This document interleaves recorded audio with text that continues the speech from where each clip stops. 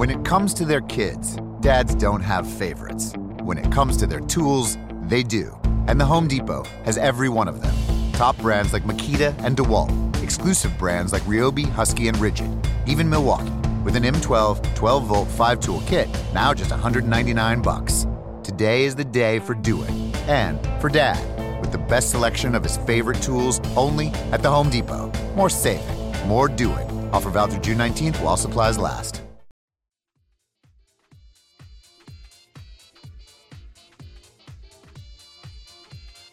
This week, the tropes of fantasy fiction, examined and exploded. The Church of St. Springsteen. And what is a nerd, anyway? I'm talking to Christian T. Kelley-Madera, the co-creator and director of The Once and Future Nerd. And that's all coming up right here on Radio Drama Revival. Hey folks, welcome to Radio Drama Revival, the podcast that showcases the diversity and vitality of modern audio fiction. I'm your host, David Reinstrom. This week we're playing a conversation I had with Christian T. Kelley-Madera, one of the creators, the director, and the executive producer of The Once and Future Nerd. Christian is a delight. He's a thoughtful, pugnacious creator, by which I mean he's not shy about his politics, which I find to be skillfully deployed throughout his work.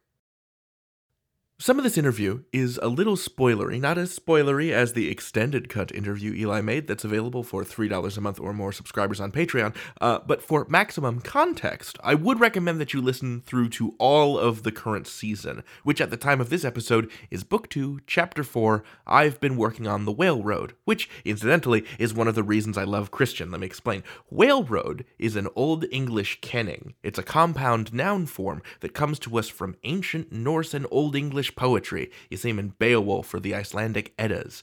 Kennings are these poetic euphemisms. Some examples include Gjalfrmar, or seastead, meaning ship, Grenir Gunmas, or raven feeder, meaning warrior, or Hronrad, the whale road, the sea.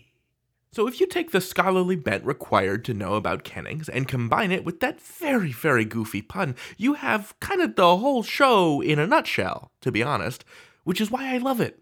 Anyway, in this interview, we unravel the assumptions about race and gender that underlie genre fiction tropes. We discuss the evolution of the show as it moved to a writer's room structure. We discuss the dialects and accents of various characters, including and especially the Jamaican patois of Red Eye Ren. And of course, we talk about the boss, Bruce Springsteen. Okay, here we go. My conversation with Christian T. Kelley-Madera. Christian, hello! Welcome. Thank you for coming on Radio Drama Revival. Hi, David. Thanks for having me. It's a pleasure to have you on. I mean, this is a long time coming. You've been at this game for a while. That is true. I feel like, what's the timeline? The initial kernel of this idea came about in, 2012, right? Yeah. We started writing in 2012 because I think if you check, I think probably Skyrim came out in November of 2011, and the idea kind of, at least the first seed of the idea came to me over a way too long Christmas week Skyrim binge. So yeah, we started writing it. Zach and I started writing it in 2012. We put out our first episode in, I believe, September of 2013. And we are still going. We're putting out new episodes at the end of March. Okay, let's go back real quick to the Skyrim thing. Uh-huh. So if I'm piecing this together right, you and Zach met at marching band. That's correct. Right? Okay. And then the kernel of this show came out of this Christmas break Skyrim binge, that your player character has the opportunity to summon a really destructive god. Right. And there's a dialogue option to say, hey, that's a horrendous idea. Did you take that option? And what happens if you do? I think I did because it was just so good and I couldn't imagine any reasonable person doing otherwise. Because you were attracted to this idea of someone being normal and petty inside a high fantasy construct, right? Right, because it seemed so human and it stuck out in a genre where characters often behave in almost superhuman or extremely heroic ways for someone to just be a normal, no, I'm not doing that person. So the Once and Future Nerd feels to me like a very political show. Like it's engaged with the ideas around deconstructing and reconstructing the tropes and themes of fantasy fiction, but not just exclusively to hang a lampshade on it and say, oh, look, the orc general has a critique of feudalism, so wacky, but to challenge the very idea, for example, that orcs are necessarily bad to begin with. And if you yank on that thread, everything else about the fantasy genre starts to unravel. What's so attractive to you about identifying and challenging those tropes? Well, I think I was really into fantasy as like when I was in middle school, because that was when the Harry Potter books really got good, and that was when the Lord of the Rings movies came out, and so I was super into all of that stuff, but not, I wasn't engaging with it any deeper than, you would expect an 8th grader to. And then I kind of fell off for whatever reason. I wasn't keeping up with fantasy into young adulthood. And then, like I said, Skyrim kind of reignited that interest for me. So then when I went back in as an adult with kind of fresh-ish eyes, I'll say, because I still have all the lens of society and everything. But I went back in as an adult and started to look at what was going on in fantasy and also read what other social critics were saying about fantasy. And it kind of occurred to me that, like, okay, if we're going to pull on some of the threads in fantasy, we should pull on as many as we can. Like, we shouldn't take anything in the genre for granted and play it straight if we can avoid it. And as I started to think along the lines of, like, well, what if everybody was just, like, petty? Like, what if they had the same, foibles and insecurities and everything as, real people in the real world?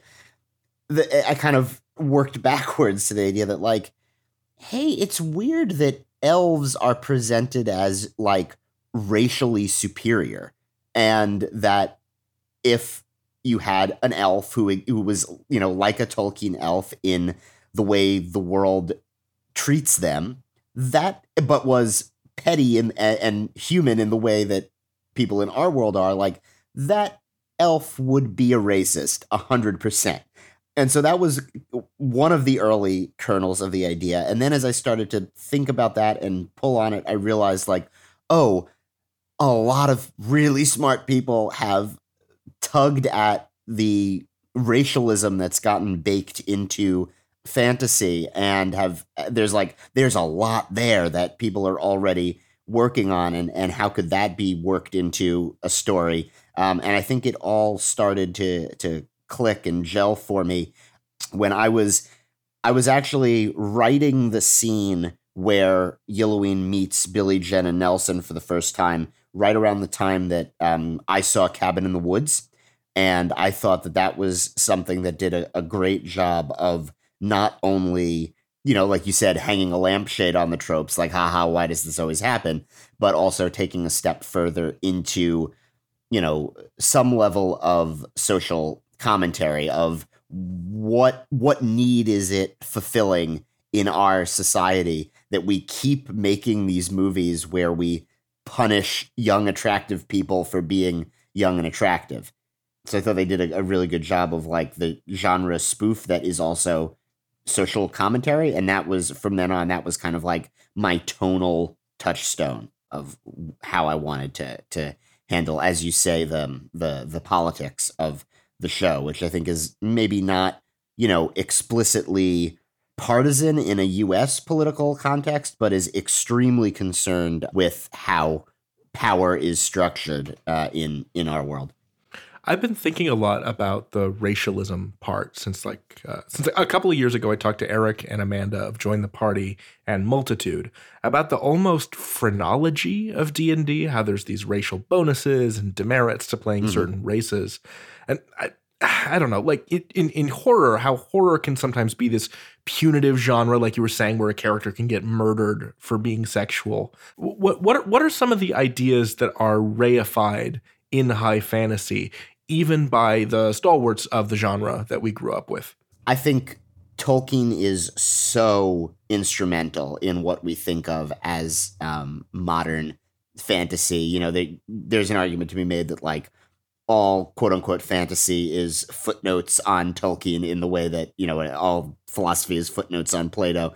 And, you know, I think Tolkien was probably the least racist person he knew and thought of himself. He was appalled by what he saw as the obvious racism in the world around him.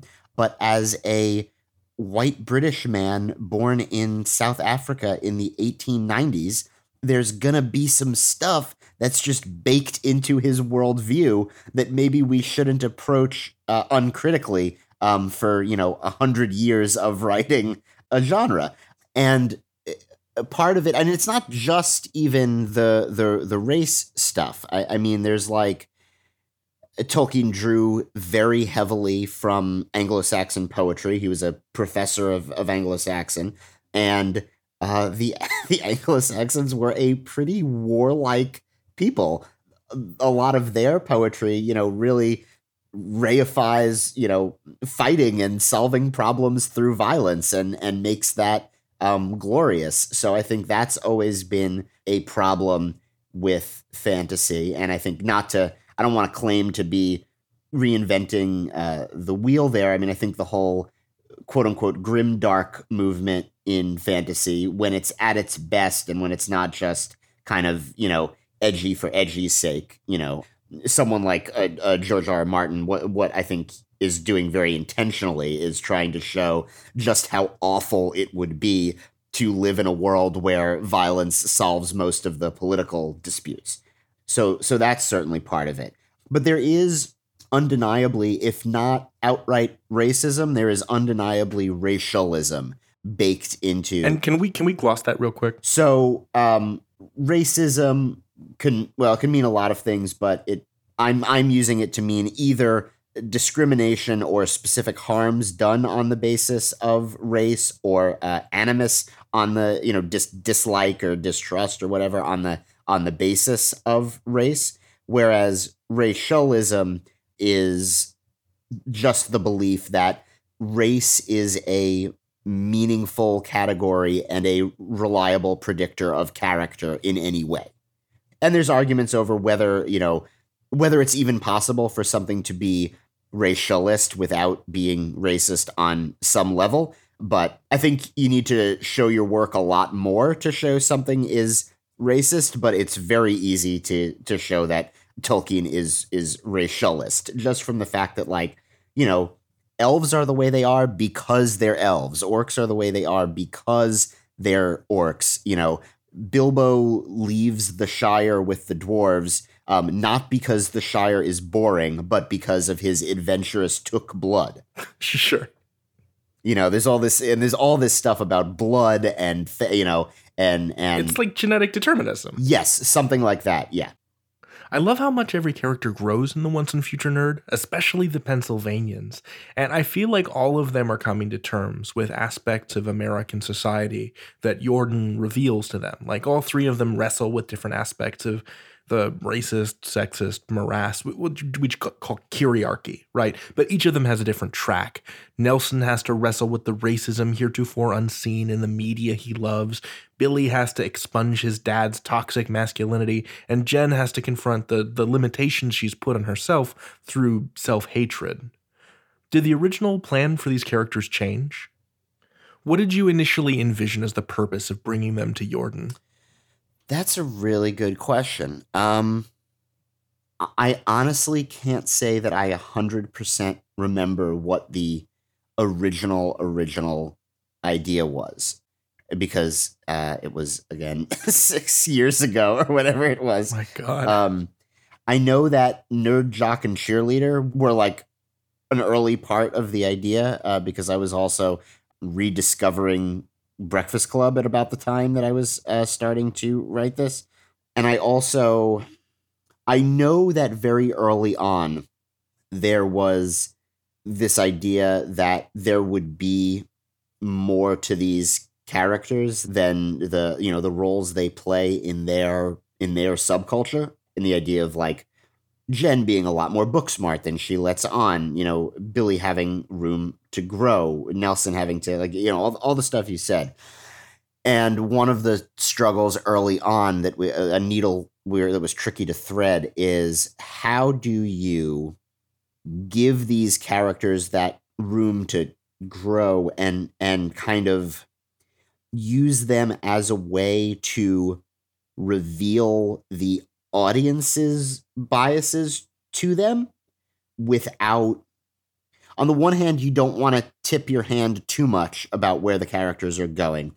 And on the other hand, you don't want to make the characters so cliched, so generic in the beginning that it turns people off because they think it's a story they've heard a million times before. And to be quite honest, I'm still not 100% sure we thread that needle exactly right. I know that a few people have started the show, thought it was going to be generic and like characters they'd seen a million times before, and then had other people tell them like, no, stick with it a few episodes. It really does start to flip your expectations. And I never, and I've tried, as an exercise, rewriting the pilot a few times to see how to get that balance exactly right. And it's always a struggle, I think. That sounds really hard. It's very hard. Another one of my biggest influences is Joseph Heller's Catch-22, which is, I think, my favorite novel of all time. And something that he does really well is he almost uses the audience's sense of humor almost as a weapon against them, because without spoiling a 60-year-old book, there's a scene early in the book that is extremely funny in just its absurdity and the way the characters play it, and you read it and you laugh and you love it. And then as the book goes on and slowly begins to reveal to you the trauma that all of the characters have been through, you understand why that scene was happening, and it becomes so tragic, and it yanks the rug out from under you. And in making you feel ashamed for laughing, it uses that shame impulse to like really make you question what you thought before. So that's something I've always aspired to, and I'm never sure that I got it, but that's kind of what we were going for with the conclusion of our first book. And so I never knew how to set that up quite right in the beginning. How did the show change once some of the cast members started writing episodes, when it stopped being just you and Zach pitching and writing stuff? I think in a way it got more fun and free, because when you're just pitching stuff around in a room, you see what's funny and you get that immediate reaction, and you can avoid the trap of what I want to call it. I think my wife, who does dramatic improv, has used this term before of like the sincerity trap, where if you're starting out in a kind of a comic space, and then you do something sincere and emotional, and you realize how effective it becomes, there is a temptation to just be sincere and emotional all the time and lose track of the fact that like part of the reason that affected the audience so much is that they were reasonably expecting comedy, if you know what I mean. Yeah, there's this joke kind of in Chicago improv where at 10 p.m. on a given Friday night in the middle of any long form improv show in the city, you'll always find this one actor giving an impassioned speech about their dad. Yeah, exactly. And so, the end of our first book was pretty dark, and I think it needed to go there to tell the story we wanted to tell. Yeah, it kicked me right in the ass, yeah. Well, I'm glad it had the intended effect. But then it's like, I don't want the show to become just inescapably dark, because people are people and people adapt, and, people make the best of the situations they're in. And I think having the room, I think something that I'm very proud of the way we've done so far in book 2 is to really have, those moments of darkness and sincerity balanced with just really goofy, fun stuff. This is maybe a minor spoiler, but I'll say that we essentially at one really key turning point in the story, we use a pooping pigeon in the way that Tolkien used eagles, which I felt very on brand for us.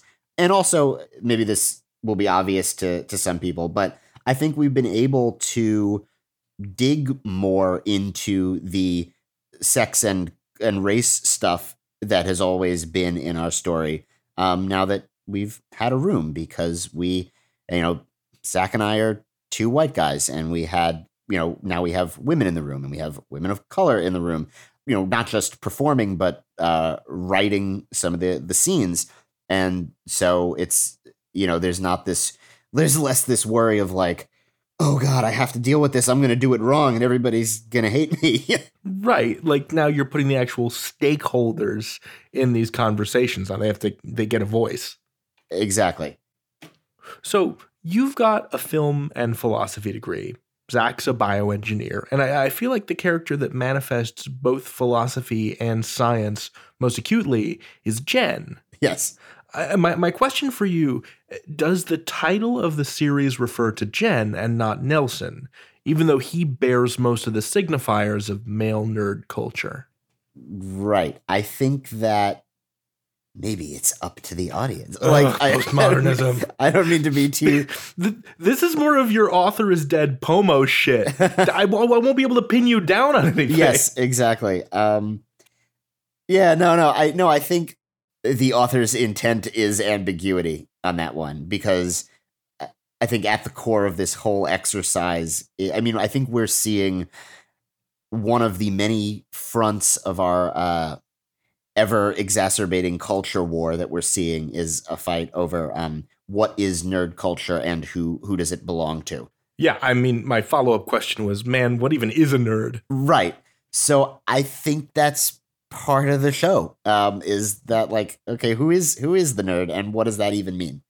So the character of Renault, which one of your listeners called the neckbeard mancer, or if you prefer, a nice chromancer, he's this brutal assessment of the classic nerd who expects to be rewarded with sex in exchange for kindness. And I'll be honest, that was me at the start of college. Like, if I didn't learn about feminism early enough, I could have gone down a really dark path.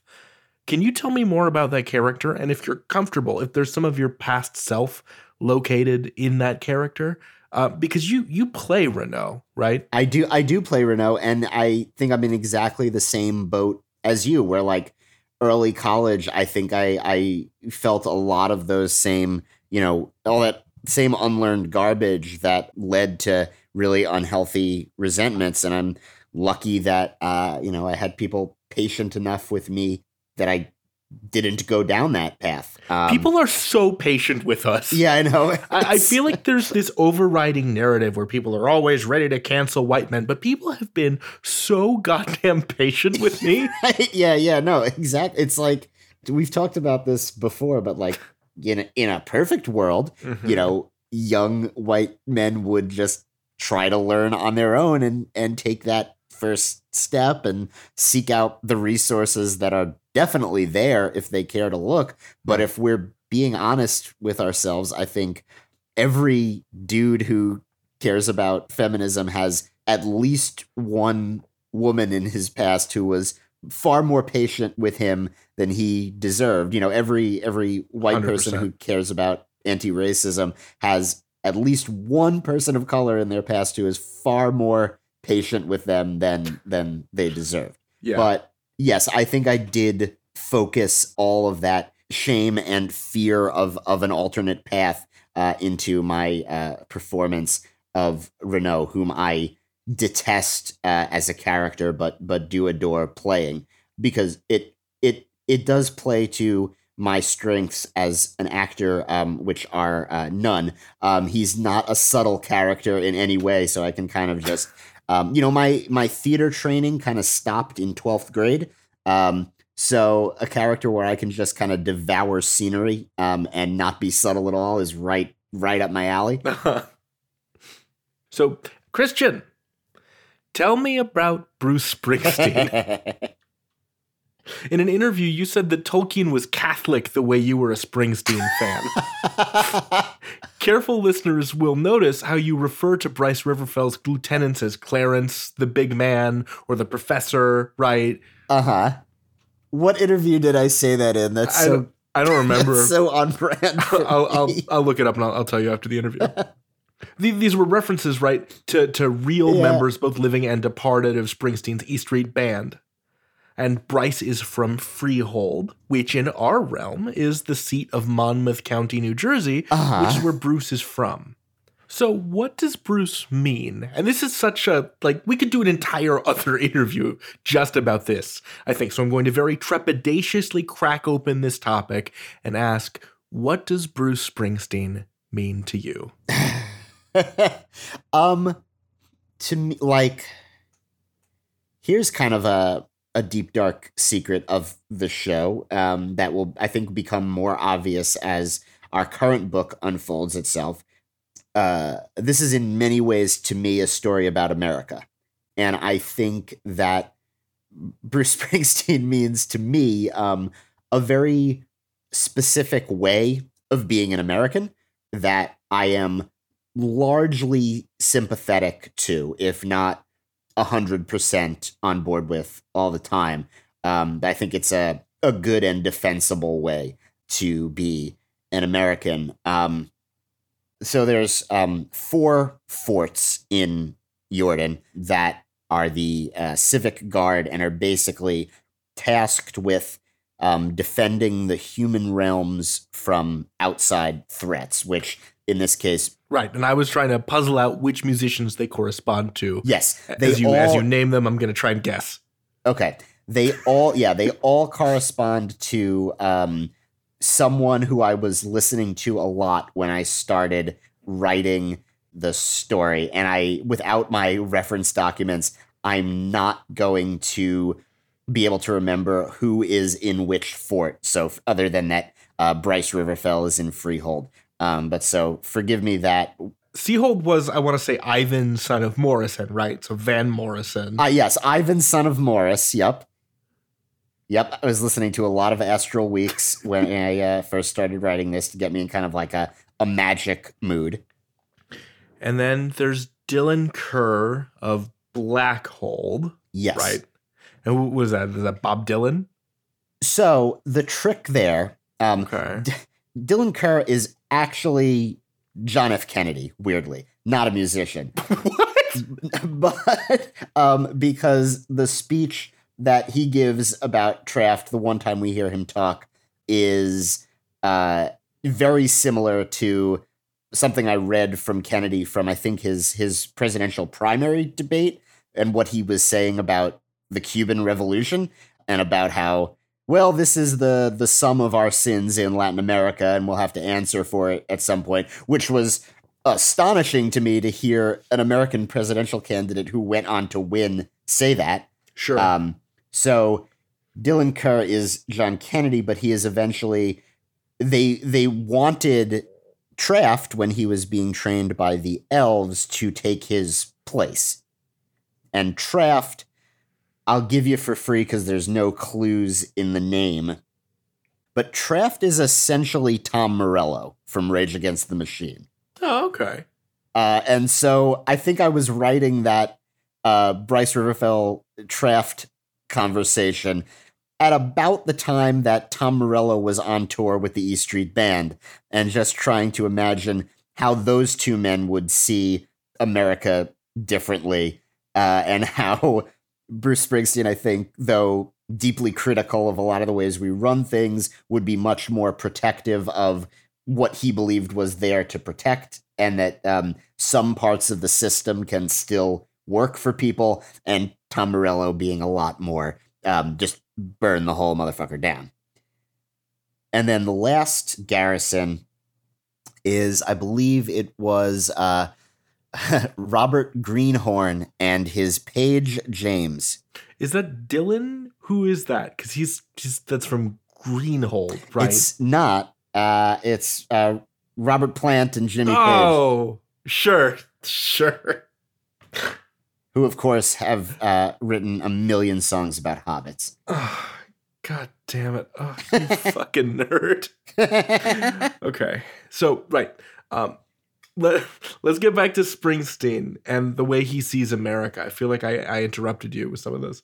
Well, I think I covered some of it in what I was saying about, compare him with like a Tom Morello, that I think there is a core of faith for Bruce Springsteen in, what America could be that has kind of developed over the years. Born in the USA famously misinterpreted very often, but if you listen to the song, it's this very angry song about how we mistreat veterans. And so I think the Born in the USA album is kind of like, what do you do with the American dream when it's inaccessible to so many people? And I think that's always been kind of a thread through his writing, at least as soon as he started to turn outwards, around like the Nebraska era. And I think even in recent years, he's maybe even gone a step further than that. If you listen to a song like Wrecking Ball, not to be confused with the Miley Cyrus one, where it seems almost as though he's saying, okay, maybe even the dream is dead. Now what? What do we still protect? But I think there is a core in him of like, there is goodness in the quote unquote common American, and what do we do with that when so many of our leaders don't seem to care about that or even want to try and pull us in the other direction? Sure. And Traft is more like, yeah, fuck it. There's nothing to save here. Yeah.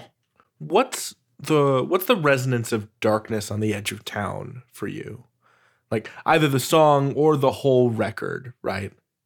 Obviously, it was important enough to name an entire chapter of the series after. Yeah, I mean, I think the resonance of that song is this. It's very growing up in a small town and having this sense that you can't even articulate fully that there's another way to lead your life that is just out of reach, that is inaccessible to you. And I think like that really resonates with my understanding of Billy and Jen, who kind of know there's something more and don't quite know how to get it. And moreover, there's a line in the song that says, everybody's got a secret, son, something they just can't face, which I think in some ways is my entire outlook as a writer of like, my favorite way to craft a story is to make someone have to deal with something they're not ready to deal with through external circumstances.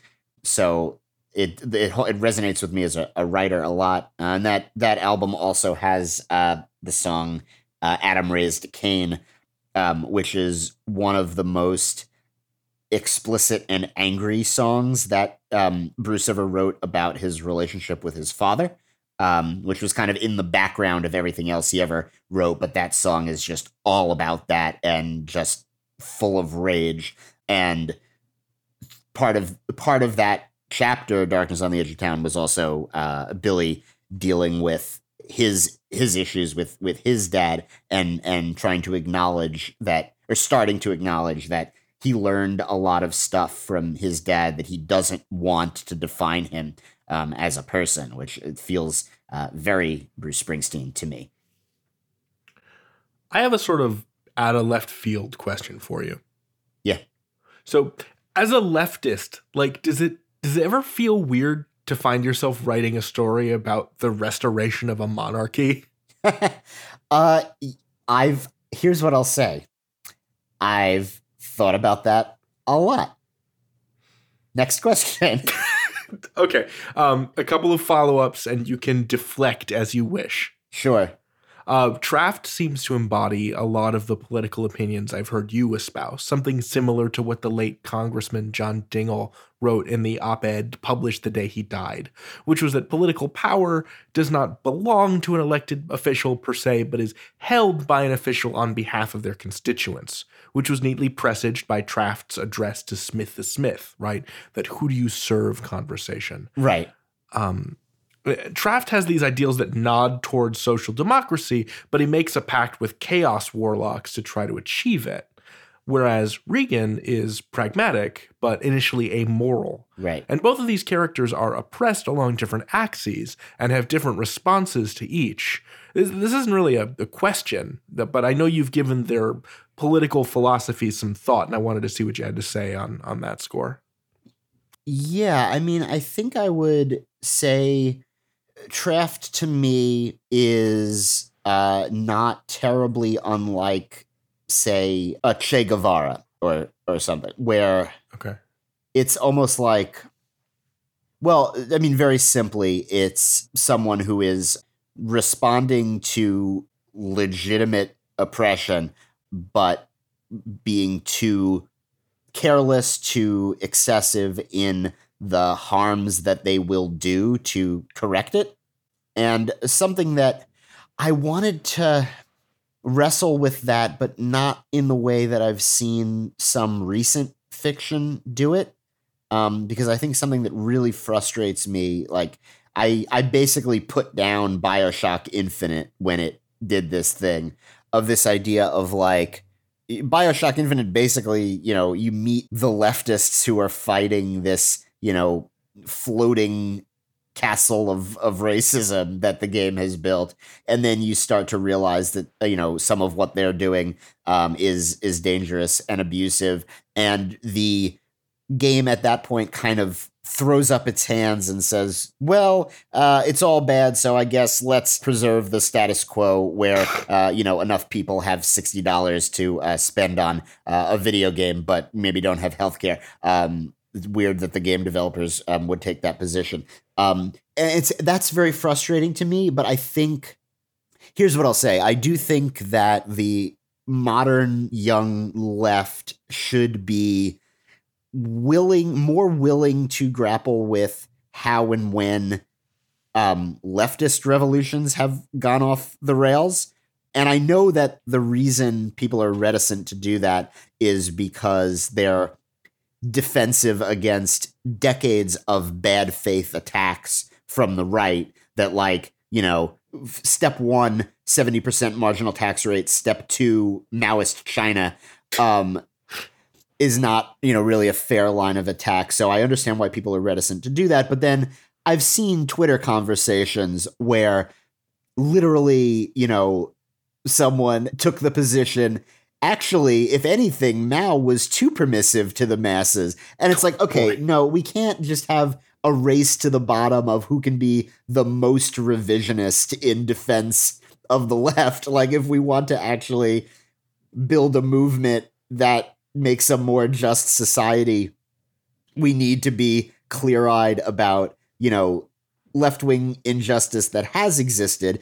And I don't think that, like, taxing the rich more or even privatizing certain industries counts as injustice. But I think maybe, to circle back to Che and Fidel, like, yeah, probably roving gangs of summary execution, that probably would constitute, a leftist excess that we should avoid repeating. So Traft is kind of my attempt to good faith wrestle with that, where on the one hand, it's like, I see the fact that he's executed children as an unqualified, moral wrong, a gratuitous harm. But in some ways, he's one of the only people we've heard who's taking seriously enough the gravity of the harm that has been done to his people, which of course we get a glimpse of how bad it is at the end of book one. Right. One of the things that I really loved about the character of Red-Eye Wren, the half-orc pirate from Book 2, Chapter 4, is that she speaks something analogous to Jamaican patois. She's played by Shannon Harris, who also has writing credits for those episodes. And I noticed when I looked through the scripts that Wren's lines aren't written in patois, but in standard English. And that suggested to me that the decision to make Wren a patois speaker was Shannon's. Is that true, first of all? It's actually, we decided together that would be the dialect for Wren, but we also decided that I just think it's a bad look to write in dialect, especially when it's like, a black-coded dialect when we haven't written in dialect for any other, we've got characters who speak in a Scottish dialect or an Irish dialect, and other than occasionally putting, a me where there would be a my, we don't write in those dialects. So the decision was like, okay, we're going to write her in standard English the way we write every character, but we know that this will be the performance choice. Sure. Can you tell me how that came about? Like the decision for that character to be Jamaican? Because it's an accent you almost never hear in genre fiction in the US. The closest thing I can think of are the trolls in the Warcraft universe, who kind of have this white dude's impression of what Jamaican sounds like. Yeah. Yeah, that's a whole can of worms to delve into. Yeah. What decisions were made to make that character, to give that character that dialect?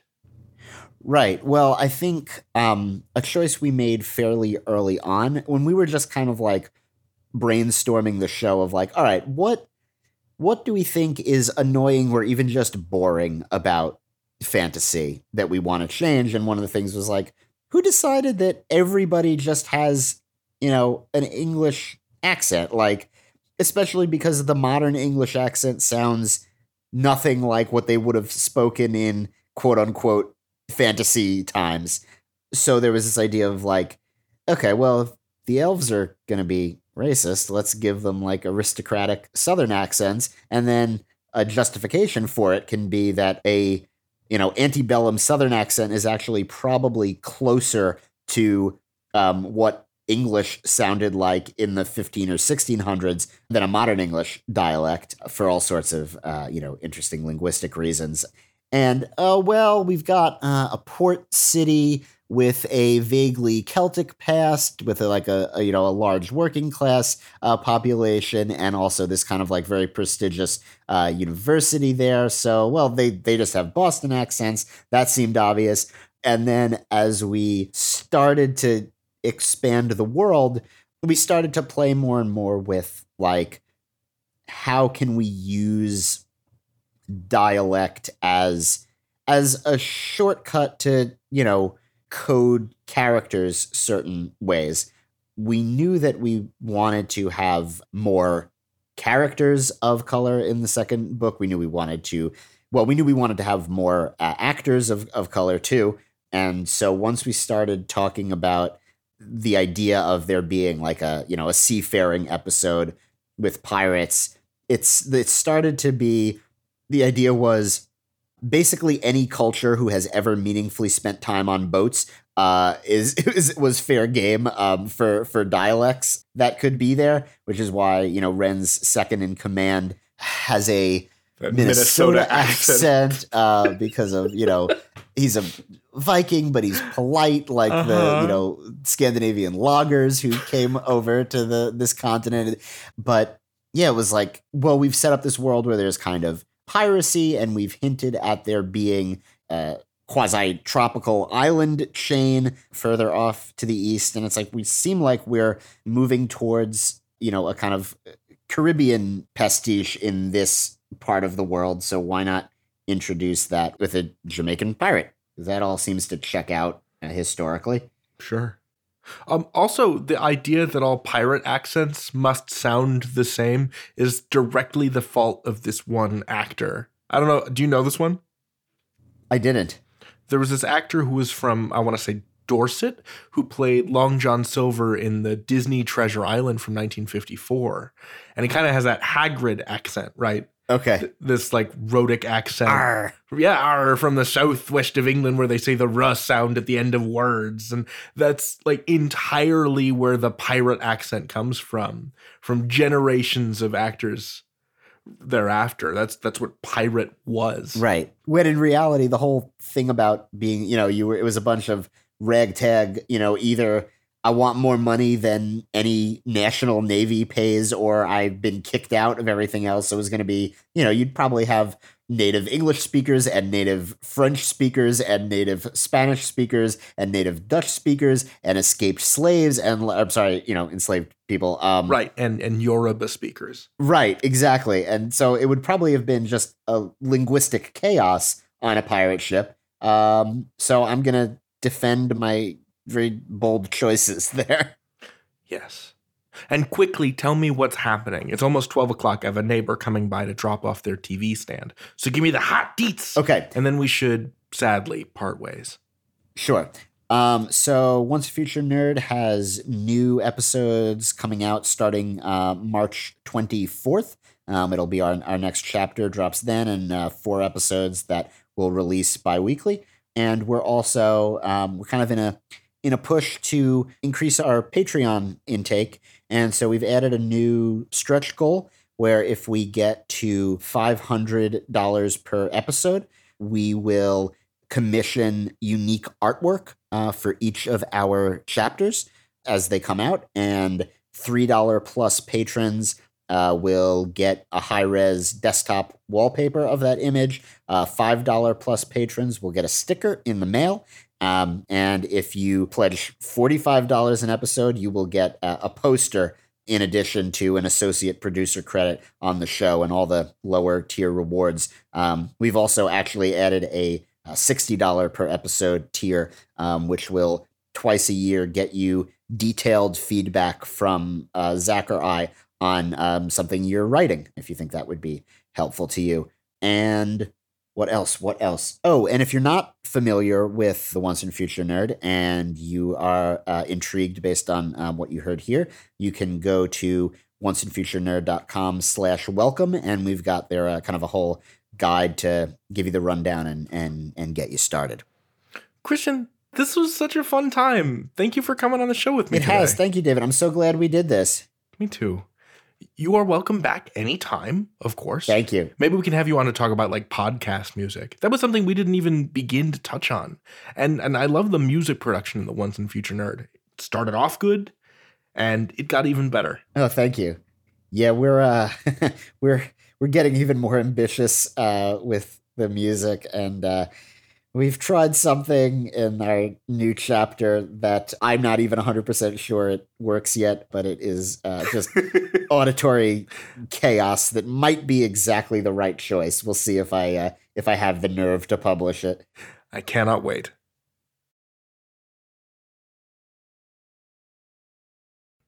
Thank you once again to Christian for coming on the show, and if you want to support the work that he and his team are doing, head over to patreon.com/onceandfuturenerd, or check out their website at onceandfuturenerd.com to read transcripts, investigate cast and crew bios, or purchase merchandise, including skeins of yarn inspired by the show.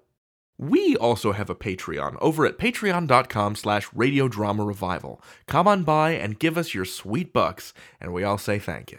Cheers to you, Liam, Thomas, and Katie. Thank you for joining us, dear hearts, sweet traveling babs, my fellow nerds. Here's my challenge to you for this week. Remember Kennings from the intro to this episode? Whale Road, Sea Steed, right? Tell me a Kenning for audio fiction. Tweet your ideas to @radiodrama, and if you're very unlucky, I might just start using it on the show. Oh, and one more thing about dialects. Remember the sage words of the Yiddish scholar Max Weinreich, who said, "A Sprach is a dialect mit an army und flot," which in English means a language is just a dialect with an army and a navy. The validity that we confer on a language is a function of its perceived social value, which can often be distorted by forces both intentional and accidental. Carry that thinking into your interaction with quote-unquote non-standard Englishes, if you speak or hear some. Your English is good. That's all. And now, your moment of will. Hey friends, If you tuned in last week, you know that I asked a fantastical trivia question. The question was, what is said to be a fairy's favorite sound? Well, you might think butterfly wings or bells or something fantastical, but no, it's actually the crow of a rooster. In fairies' defense, though, roosters are scientifically proven to be pretty neat. So, join us again for our next episode showcase of a modern audio fiction, and you'll hear another moment of will and another trivia question. And hey, your English is good, no matter what kind of English it is. I'm proud of you. And now, the credits. Our theme music is Danger Diggy Doo by DJ Stranger Danger. You can find his music on SoundCloud. Our line producer is Will Williams. Our interviews producer is Eli McElveen. Our associate producer is Sean Howard. Our researcher is Heather Cohen. Our submissions editor is Elena Fernandez-Collins. Our social media manager is James Oliva. Our executive producer is Fred Greenhalgh. I'm your host, David Reinstrom, and this has been Radio Drama Revival. All storytellers welcome.